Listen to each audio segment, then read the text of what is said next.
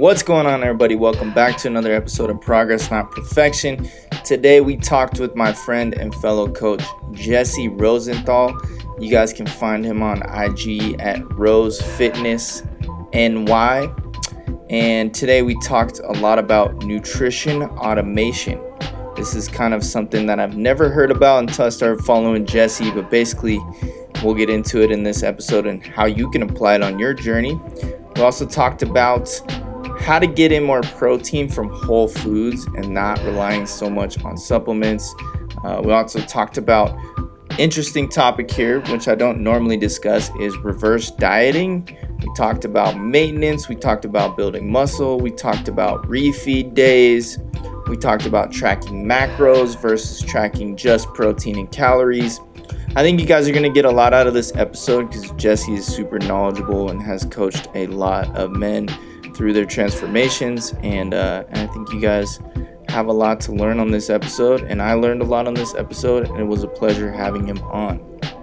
Hope you enjoy it. If you do, please head over to Apple Podcasts and give me a 5-star review. It really helps the show out a lot, and it helps it reach more people and possibly help more people. Thank you so much, and thank you for listening. I'm super grateful for you, and here we go.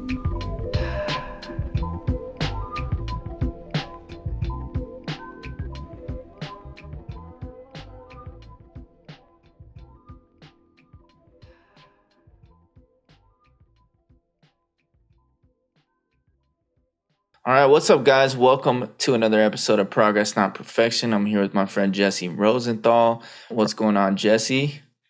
How's it going, man? Thank you so much for having me on. Of course.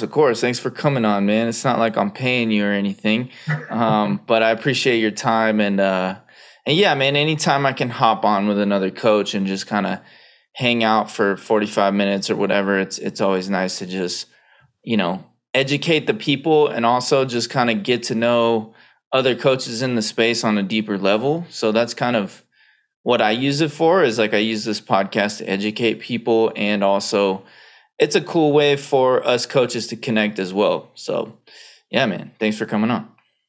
Yeah, man, for sure. I was going to say, like, those of us who are, coaching mainly online, I feel like it's really important to have conversations like this and chat, because I don't know about you, but I'm pretty much sitting in my house all day, doing some client work, but I have pretty much no interaction with other humans. So I love doing stuff like this. Yeah, I mean, I got my roommate and, people I hang out with on a regular basis. But like I say, like the first couple years of me grinding with this business, I didn't schedule in much interactions with people. And it was like the most interactions I got with people was like other coaches, and either this podcast or just talking to people on Instagram and stuff. It was like that was the main source of communication. But it's important. It's important to get that human connection, Absolutely. Yeah. So let's dive in a little bit to your story, man. Like, I know a little bit about your background just from following you on Instagram and us chatting a little bit. But what got you into fitness and how'd you get started? Yeah, man. So I started working out about 10 years ago. And, in college, I became a personal trainer and started, training my friends and working at some various gyms around school. So like I worked at an Equinox. I worked at like the opposite of an Equinox, which was like a small hole in the wall little studio. It was just like me and the owner. So it was nice to have both of those like completely different experiences, right? At Equinox, I was one of 35 trainers and I was the youngest one. So like to have both of those and to be able to learn from that kind of experience was really good. And from there, I went on to like training people in Manhattan and, working with my own private clients, kind of going around the city and, training clients at their buildings and at their gyms. And I even rented out like some different studios around the city, and, they're charging wild prices. So they were taking like half, what the client was paying per session. Right. And then I got into online coaching about 4.5 years ago and started training people online. And that's kind of what I've been up to as far as, my own experience over the last 8 or 9 years. So did you ever, like, when you grew up, like, was this like the plan? Were you like, I'm gonna be a personal trainer, or what was your like main, what did you want to do? And then do you still do some of that? Yeah, that's a good question. I definitely didn't expect to be working in fitness full time.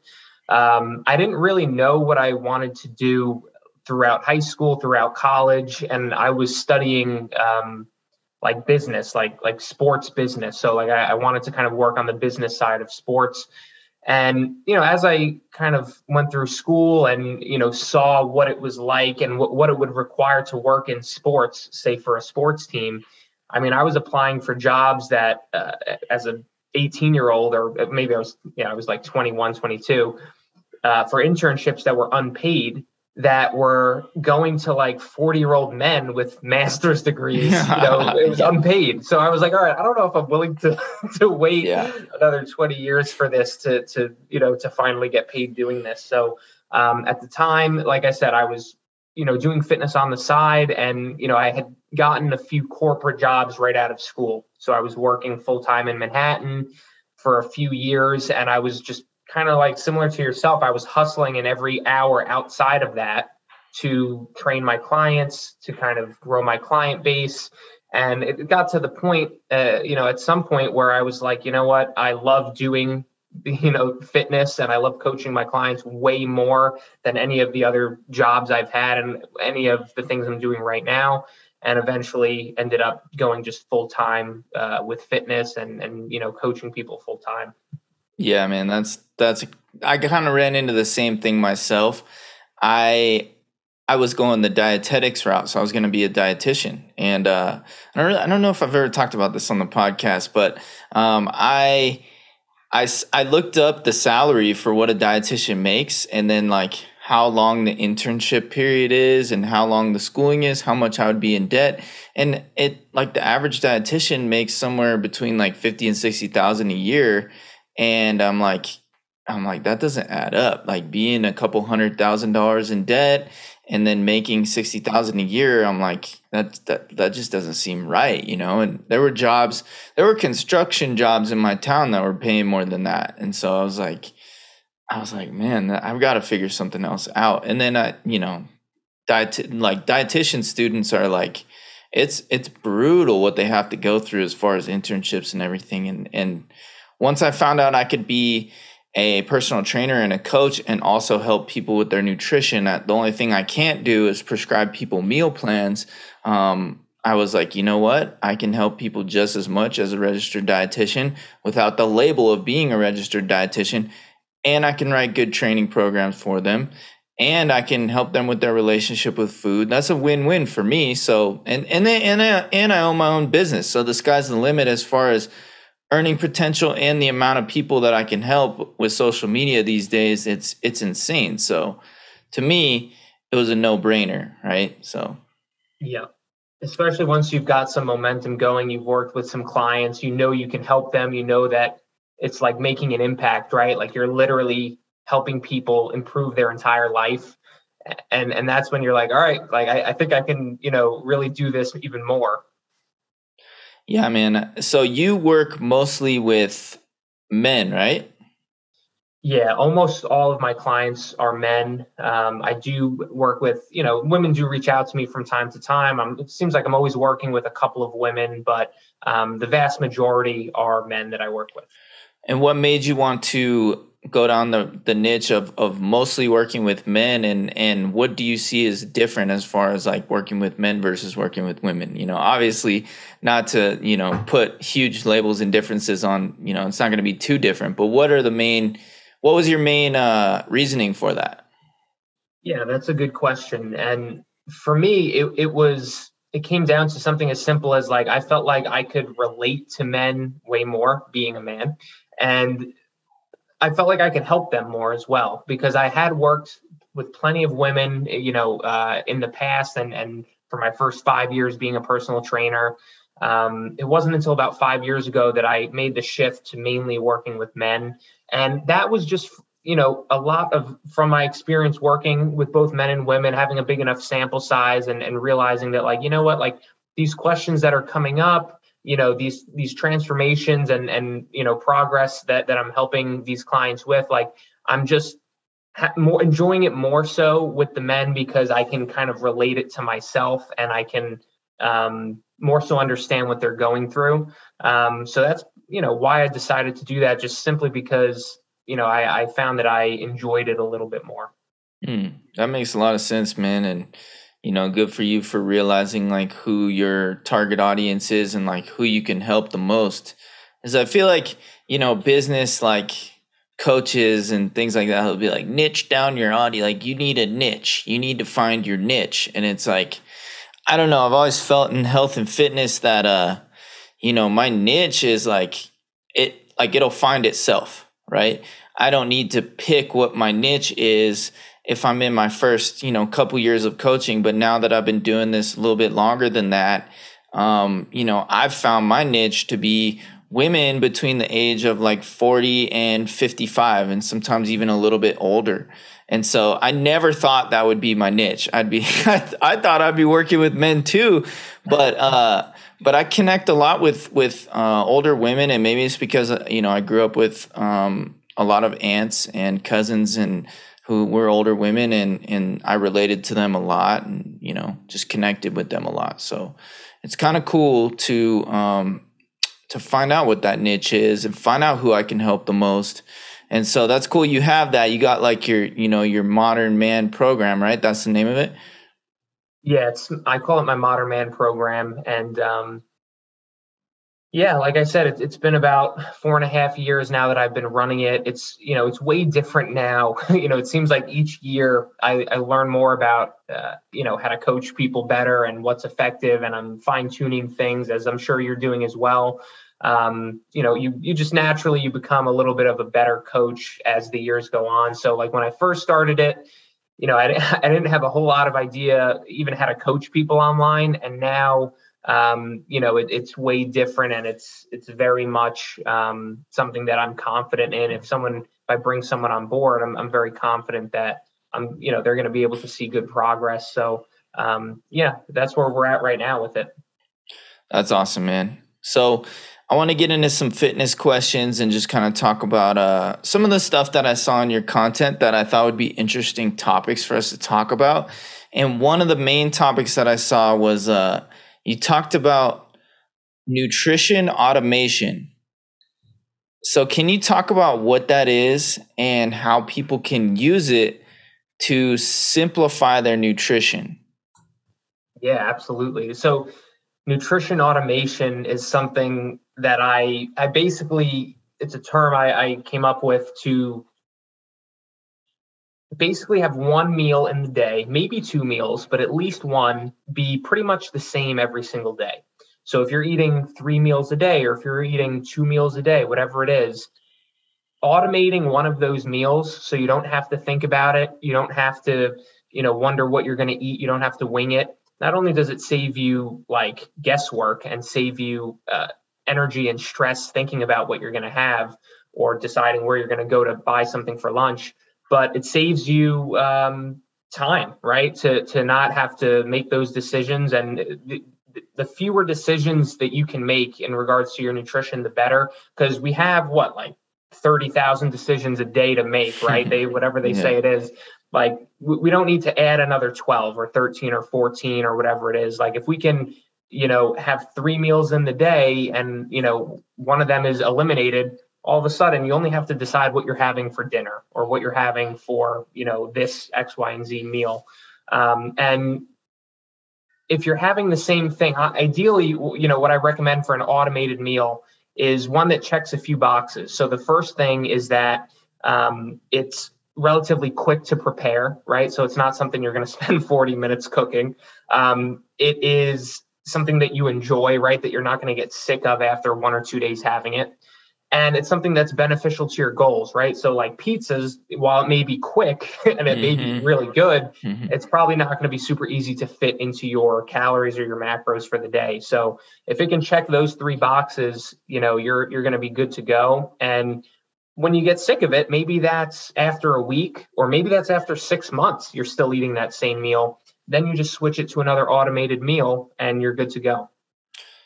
Yeah, man, I think I have done this without even thinking about it or putting a label on it. And I think here's what I see as well from other coaches that I follow is like, or anybody that's in like really good shape is like, they all do this.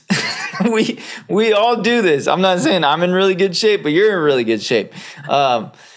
And everybody that's in really good shape fucking does this. They all fucking have like one meal that they eat every single day, or even two meals. And so for me, like, I remember I would have my like egg white frittata every single fucking day. And the reason I had it is because I could take a carton of egg whites and dump the whole, it was like one of the Costco cartons. So I think it was 50 grams of protein. And I would put the whole carton in a pan, and I would dump some frozen vegetables in there and some potatoes. And I would chuck it in the oven at 350 for 20 minutes. And boom, I'd eat it. Sometimes I'd be so fucking busy, I'd eat it out of the pan and with some salsa. And I'm like, boom, that was like, 400 calories, 55 grams of protein or something like. And so I did that every day for like, I want to say 3 or 4 months on this last cut. And it made everything so much easier. So I agree with it. I think nutrition automation should be, let's bring it back. Let's bring it back. Yeah, man. Absolutely. And that's similar actually to the meal that I've automated now. Like, you're going to laugh, but like I've had the same meal for like 2 years now. And it's the reason I've been able to do that is because it's such an easy meal, but you can make it like 10 different ways. So right now, my automated meal is like 2 whole eggs. You've got the egg white liquid that you were just talking about, right? I use like 6 or 7 servings of the egg white liquid, gets me 30 grams of protein. I'll usually throw in some spinach or some onions or something. And then I'll have like some toast or something on the side. And, I can have that meal, whether I'm cutting, whether I'm bulking, if my macros are super high, if I'm eating a lot like I am now, I'm eating 3,500 calories a day. I can make that toast a bagel instead, or I'm actually having 4 eggs instead of 2. And, I've taken out the egg whites because I don't need that source of protein anymore. And I'll have like some turkey sausage with it. It's pretty much the same meal. And if I'm cutting and if I'm eating 2,000 calories, I'll have the egg whites. I'll only have 2 eggs, and maybe I'll have an English muffin instead of the bagel or the toast because it's only 100 calories for an English muffin. Yeah, so you're just making like a few small little tweaks, usually to the carbs, that basically reduce the calories just a little bit more and still help you feel satiated, get that protein in, and keep the calories basically in check. So depending on your goals, it's like the meals don't have to be that much different, especially if it's something you enjoy, right? Like I just opened up a free Facebook group. It's called Calorie Deficit Chefs. I'm sure you've seen me talking about it because I think I talk about it in like every video I've made because I fucking love it, man. I've got like almost 400 people in there, and it's cool because we all share all these meal ideas and recipe ideas and stuff like that. And we'll just post pictures of our food, which, may be boring to some people, but for somebody who's in a calorie deficit for the first time and they don't really know what am I supposed to be eating, blah, blah, blah. It's like, okay, here's a great idea. Some egg whites, a couple eggs, some vegetables, and some toast on the side. And you've got an amazing breakfast that's going to keep you full for hours. And you're going to get some micronutrients from the egg yolks and some healthy fats. And you're going to get micronutrients from the vegetables, tons of protein, and then you're going to get some good carbs from the toast as well. So, I mean, yeah, it's a great breakfast.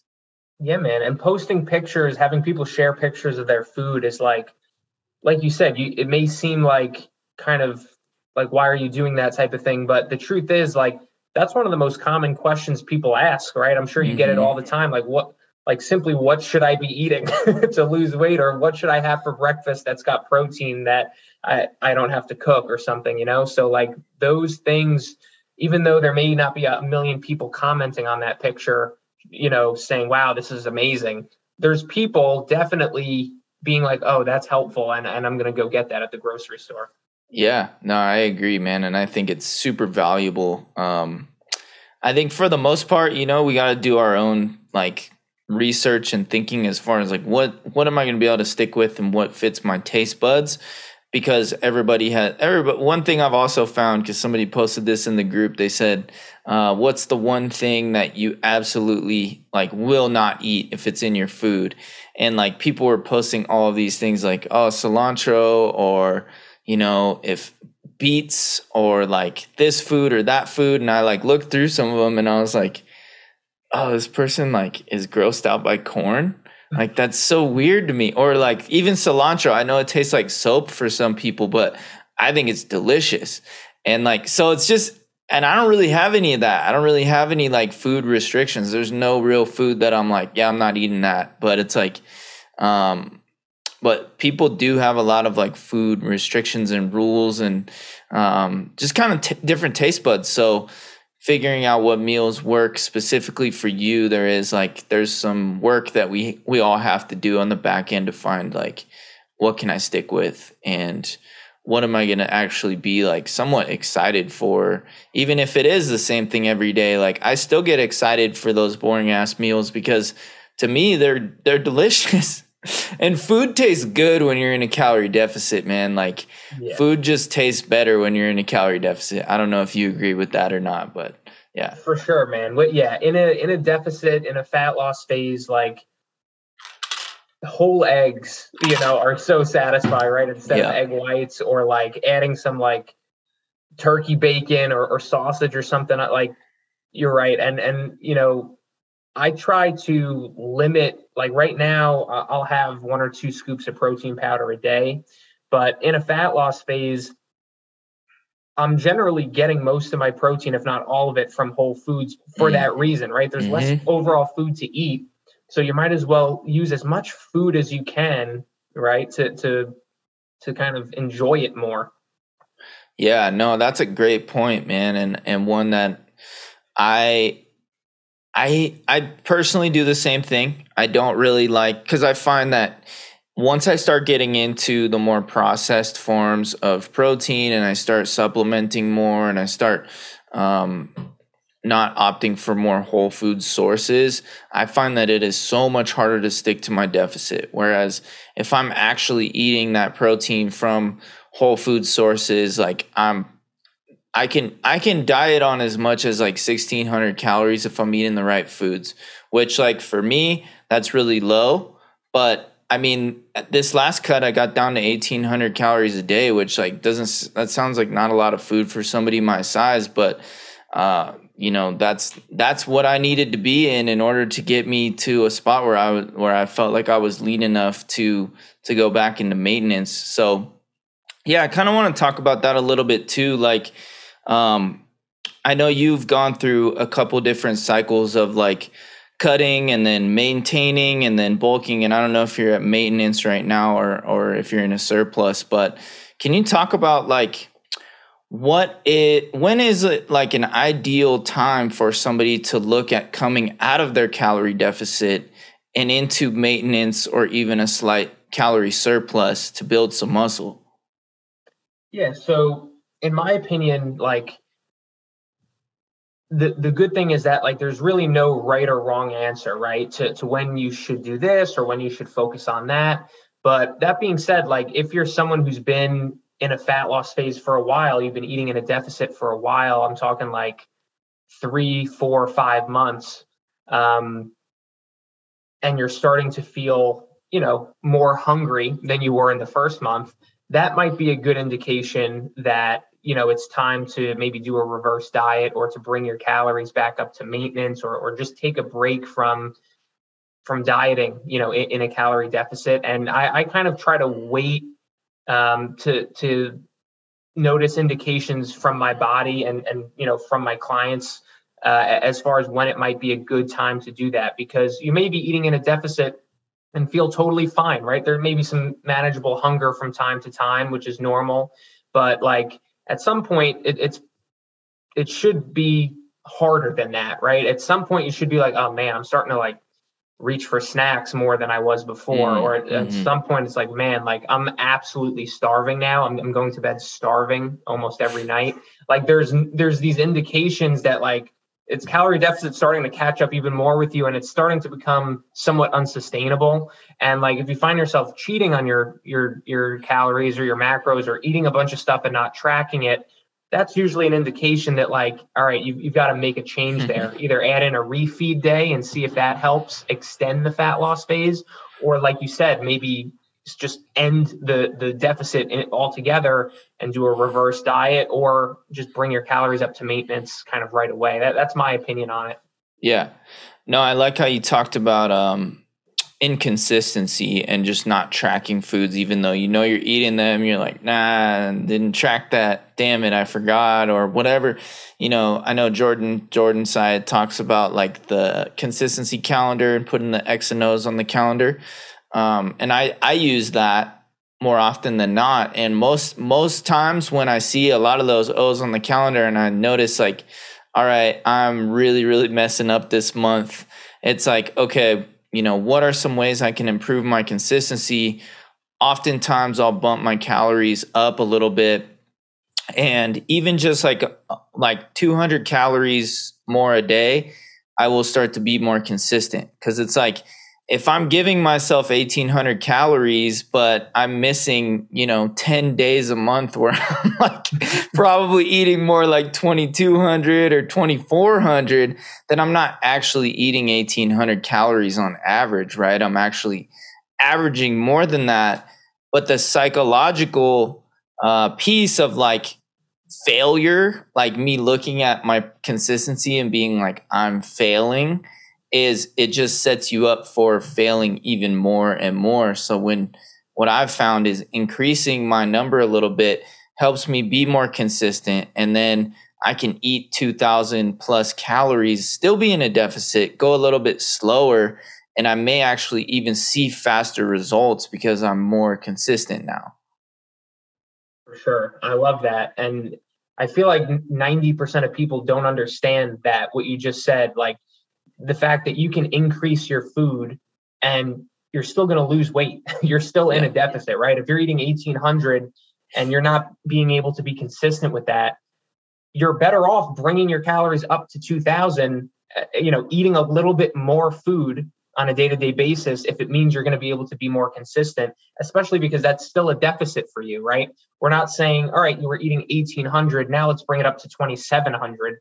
It's like that, that might not be a deficit, but it's almost always better to eat in a more moderate calorie deficit, right? A less aggressive deficit, so that you can stay consistent with it way longer, right? Over the course of 3 or 4 or 6 months, even if you're eating more food on a day-to-day basis, you'll probably lose more weight over that 6-month period, because you've been more consistent, as compared to someone who's eating like 1,500 or 1,600 and is yo-yo dieting the entire time.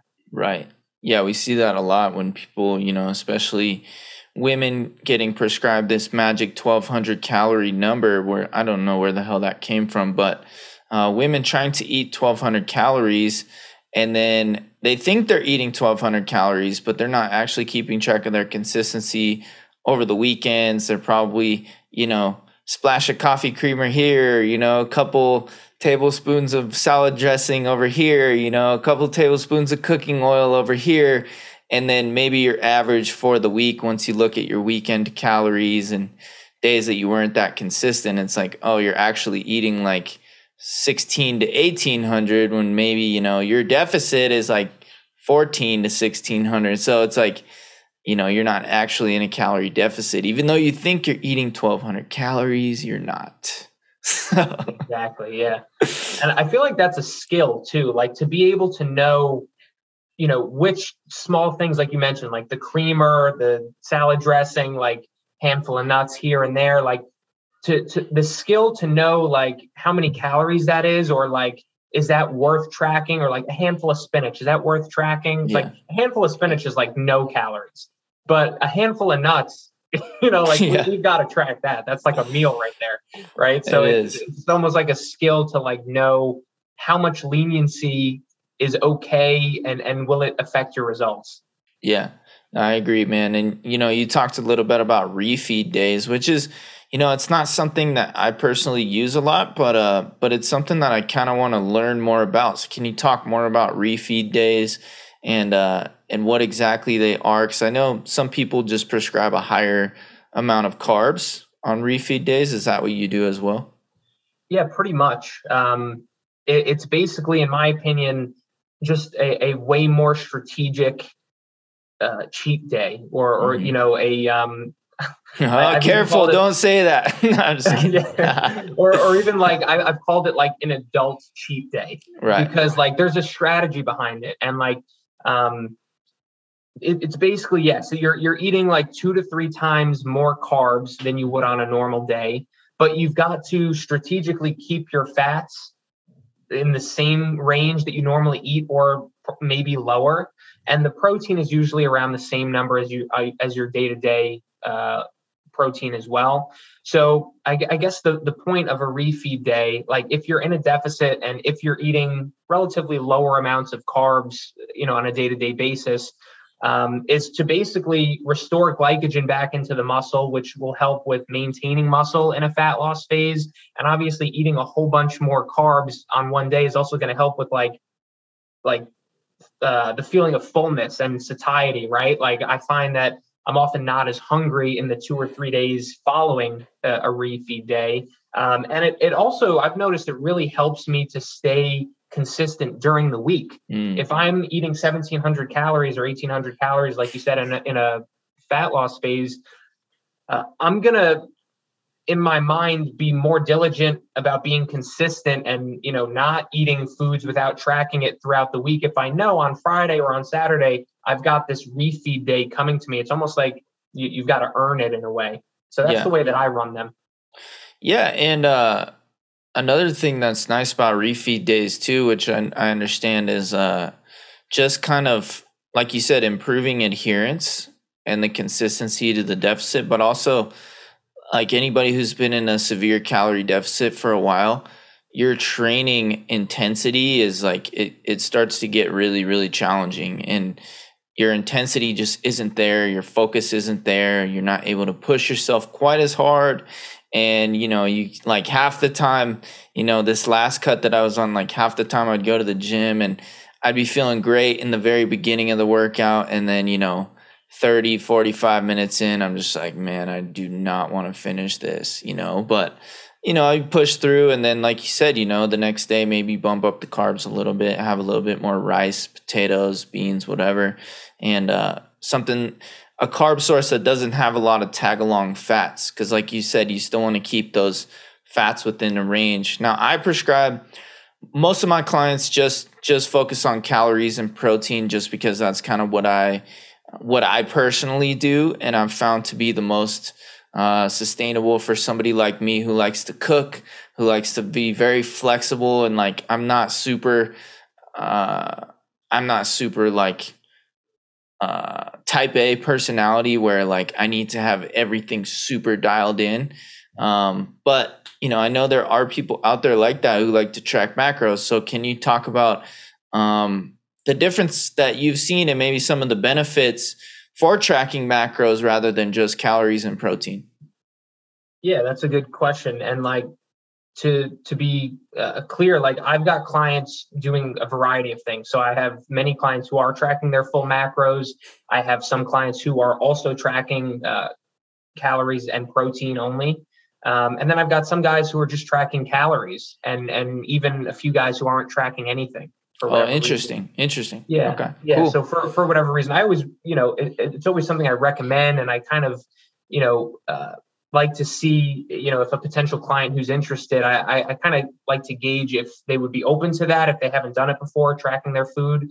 But it's not something that I think is, a requirement to just see progress, or to kind of get things improving with your nutrition and with your body and stuff like that. But as far as like the difference, like you're right in that tracking your calories and protein is going to be way more manageable, and like I would say sustainable long term, especially depending on your lifestyle and your preferences and stuff like that. And it's going to be, like arguably the two most important things to track, right? As opposed to, say, tracking calories and fats or calories and carbs, because protein is going to have such an important role in not only building muscle, but staying full and, all the other kind of benefits that come with eating enough protein. I suppose the argument for tracking your full macros, obviously for maybe people who are wanting to see the best results possible, and wanting to look at every single data point that they can find, to give them an edge or an advantage, that would be a reason to track, especially if you're using like MyFitnessPal or some other app. Like, you're likely collecting that information anyway, and you're just not paying attention to it. So it actually wouldn't be much extra work to just track the carbs and the fats if you're already using MyFitnessPal. Right. But also for someone who is like really strength focused, I suppose, like wanting to improve either their strength, their want to build muscle, or, have a real focus on the gym and the workouts that they're doing. Because in my opinion, like, having an adequate amount of carbs as compared to fats is going to be an important role as well, right? Like you said, like, not having every workout be super effective or feeling amazing on every workout in a calorie deficit. Right. If we can maximize how much carbs you're having and give somebody enough carbs to the point where they're going to give themselves the best chance to have effective workouts, most days, I see that could be a benefit as well to specifically paying attention to the carbs in addition to the protein. Yeah, because past a certain point, dietary fat doesn't really serve much of a purpose. Like past the threshold of like whatever, I think the minimum is like 20% of your calories or something like that. For most people, it's going to be probably around 40 to 50 grams of fat, correct? So for most people, like anything above that amount, it's not going to really add to your, unless like fat, for you is like super satiating and like you feel amazing when you have a higher fat diet. Other people are going to feel amazing on a higher carb diet. So I think that's why I'm a fan of kind of being more intuitive with the carbs and fats, because I know for me personally, that training intensity, I need at least 125 to 150 grams of carbs. If I can at least get that much carbs, my training intensity, I can train pretty damn well on 125 grams of carbs a day, which is not a lot. You're probably eating like 800 grams of carbs a day. Not quite 800, but I am eating a lot more than most people eat. Yeah. I am in a lean bulk, so it's not like I eat this all the time, but I'm eating 450 grams of carbs a day. Yeah, which anybody who's ever eaten that much carbs throughout the day, that is like hammering in the carbs all day. So I know I've worked under some coaches and hired some coaches who have had me on like at some points like 600 plus grams of carbs. And so can you talk about like why someone might want to have that many grams of carbs as far as being in a surplus, or even some people just like a short surplus period? Yeah. So specifically the 600, or like more what I'm eating? Specifically, yeah, just like a really, really bumped up amount of carbohydrates from what like you mentioned, 2 to 3 times what most people normally eat in a surplus. So can you talk a little bit about like why someone might want to bump their carbs up while they're in a surplus?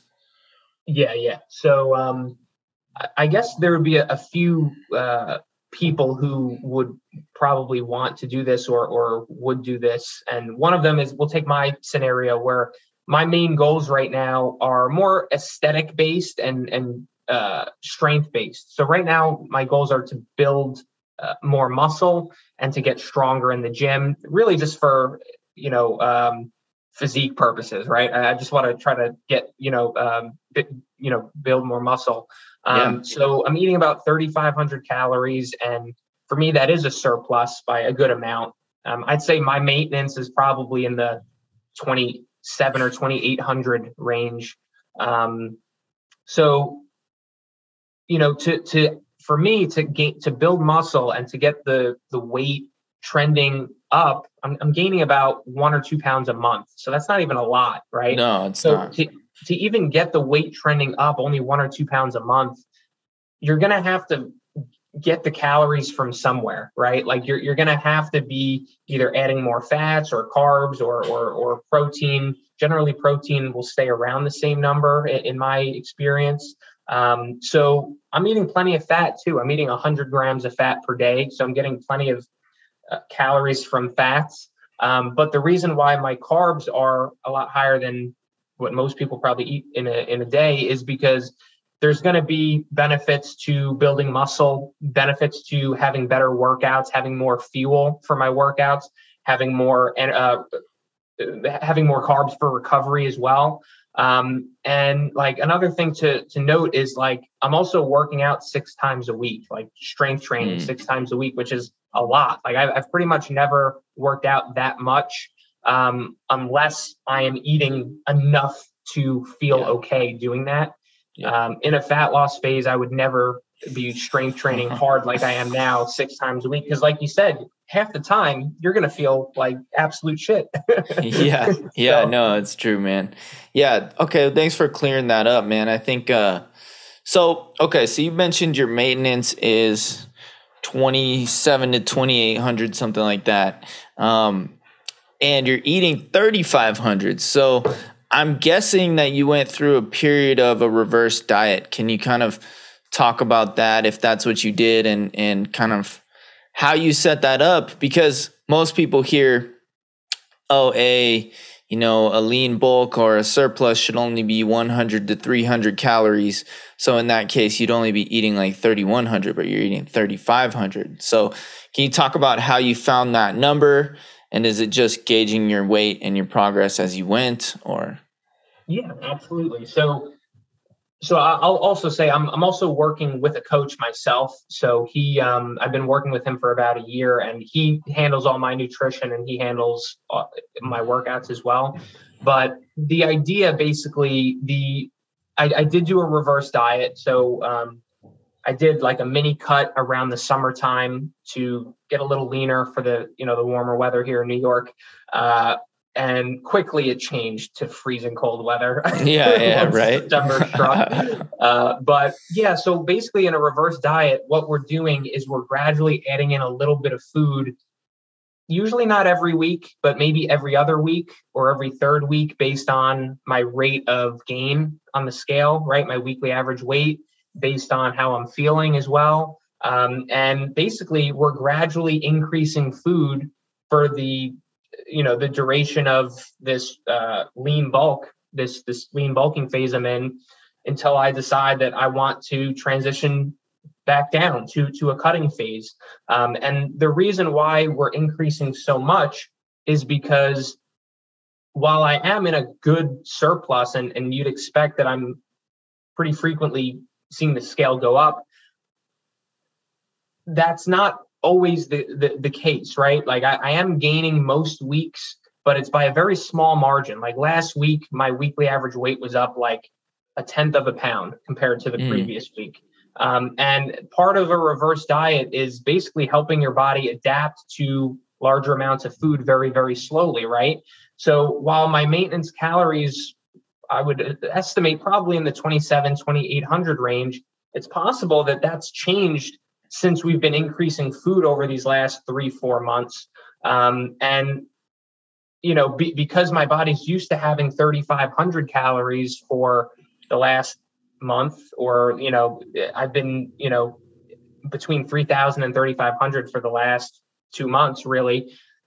It's very likely that if we overnight dropped my calories from 3,500 to 3,000, I would actually lose weight this week or this week, because my body has been used to the 3,500 for the last month or two. Right. So I'm not sure if I articulated that well or if that makes sense, but the idea of the reverse diet is like helping improve your metabolism, helping allow your body to adapt to higher amounts of food, And for me to continue building muscle and continue gaining some weight and gaining some muscle, we needed to continue increasing the food to this level. Right. No, that makes sense, man. And I like the way you put it as well. So for anybody who's listening and doesn't know what a reverse diet is, that's pretty much what he just explained. And just kind of bringing calories back up very slowly after a surplus. And so how slow or how fast someone goes during a reverse diet, there's no like real set template for it. Like some people do 100 calories per day on a weekly basis. Some people do 50 calories per day. So like coming out of his surplus, maybe he did, 2,800 one week, then 2,900 another week, then, 2,950 the next week, and then, whatever. So it's just based off basically your biofeedback and how your body responds to the calories. And so I actually think that stuff's super interesting because pretty much like our body is going to try to always kind of like our body never wants to lose weight. Like it's not something like we're made to survive, right? So like our body's going to hold on to water weight, to stored body fat. Our body's going to try to hold on to these things. And being in a calorie deficit, that's why we don't go cut our calories all the way down to 1,200, because we can't actually stick with it, right? We'll have terrible like issues with our hormones and metabolism if we try and maintain that, which is why like you might be cheating on the weekends if you are trying to eat 1,200 calories. But when you start to just increase them slowly over a period of time, it's like your body will eventually stabilize and maintain at whatever you give it. Granted, it's not like a crazy amount of calories, but 3,500 is a lot of food. And so that's pretty awesome that your weight is like stabilizing and your metabolism is basically stabilizing around that much food. So that's pretty exciting. I find that stuff super interesting. Yeah, me too. It's really interesting how the body adapts to what you're doing, right? And, I guess another benefit that I'll throw in there quickly is that like of doing a reverse diet and building up to higher amounts of food strategically, right? Possibly doing it under professional guidance of someone who's done it before. But a benefit is that like, then when you decide, you know what, I want to go into a fat loss phase and start losing weight now, you're going to have a much bigger runway, right? You're not going to have to eat those 1,200 calories or 1,500 calories to lose weight. You're going to be able to just reduce gradually, kind of like with the reverse diet, you gradually build up to it, added in 50 calories here, 100 calories there. You're going to do the same thing going back down, right? And as you start to take away 100 calories here, 50 calories there, you may find you're losing weight at 2,300 calories this time around because you built your body's metabolism up and you built up your tolerance to higher amounts of food. And I've got to tell you, like, it's way better to successfully lose weight at 2,300 calories than it is at 1,400. Yeah. It's a huge difference. Yeah, dude, I completely agree with you there.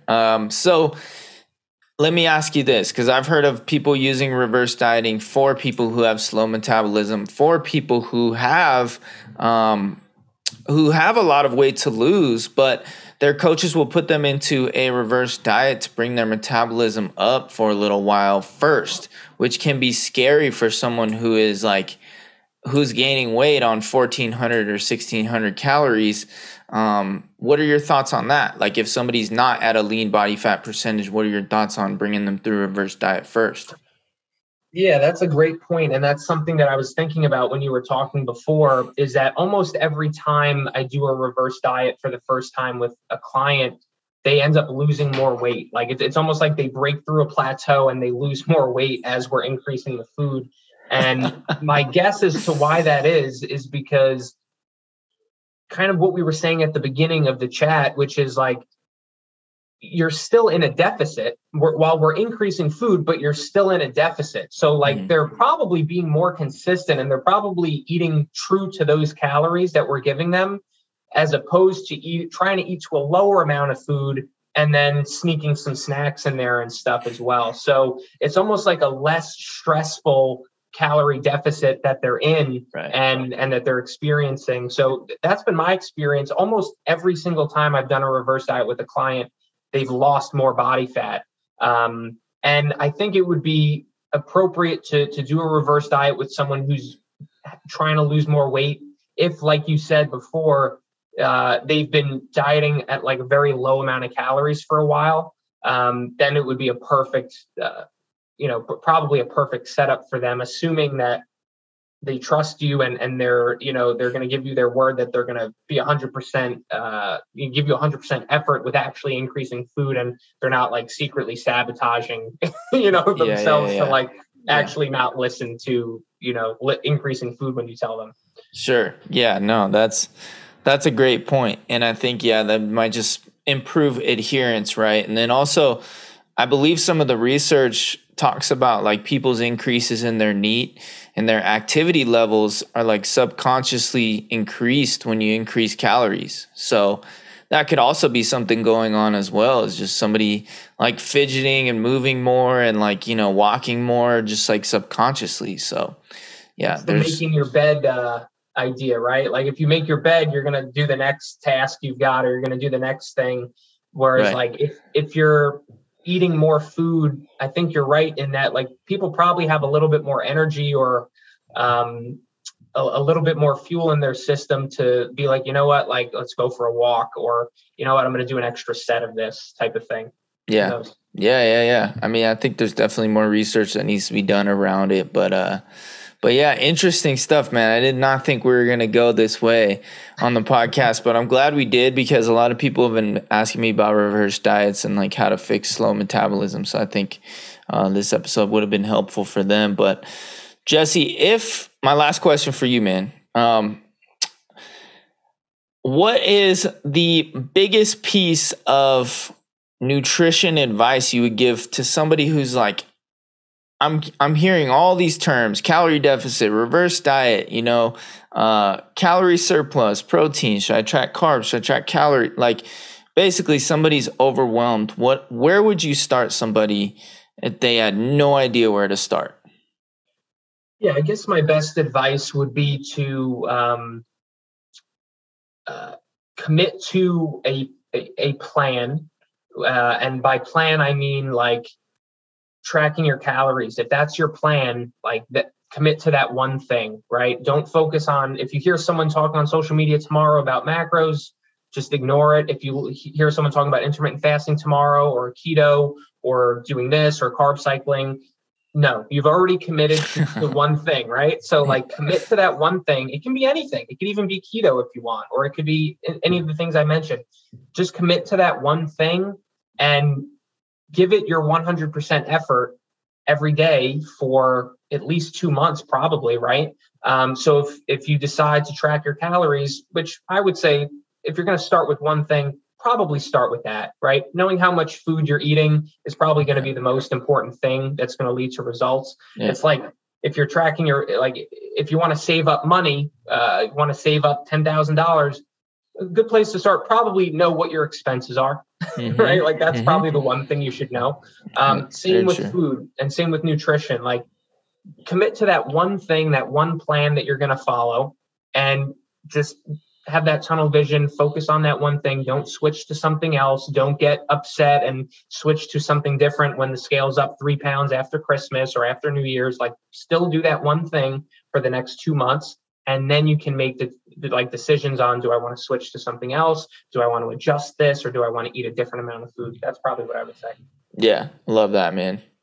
Well, Jesse, thank you so much for coming on, man. I really appreciate your time. Where can the people find you? Yeah, man, for sure. I had a lot of fun, and we'll have to get you on my podcast as well. But cool. They can find me. My name's Jesse Rosenthal, so you can search that on Facebook or on Instagram and TikTok. My username is Rose Fitness NY. So you can look up Rose Fitness NY, and you'll find me. Awesome. All right, Jesse, I appreciate you, man. I'll talk to you soon. All right, man. Thank you. All right, bye.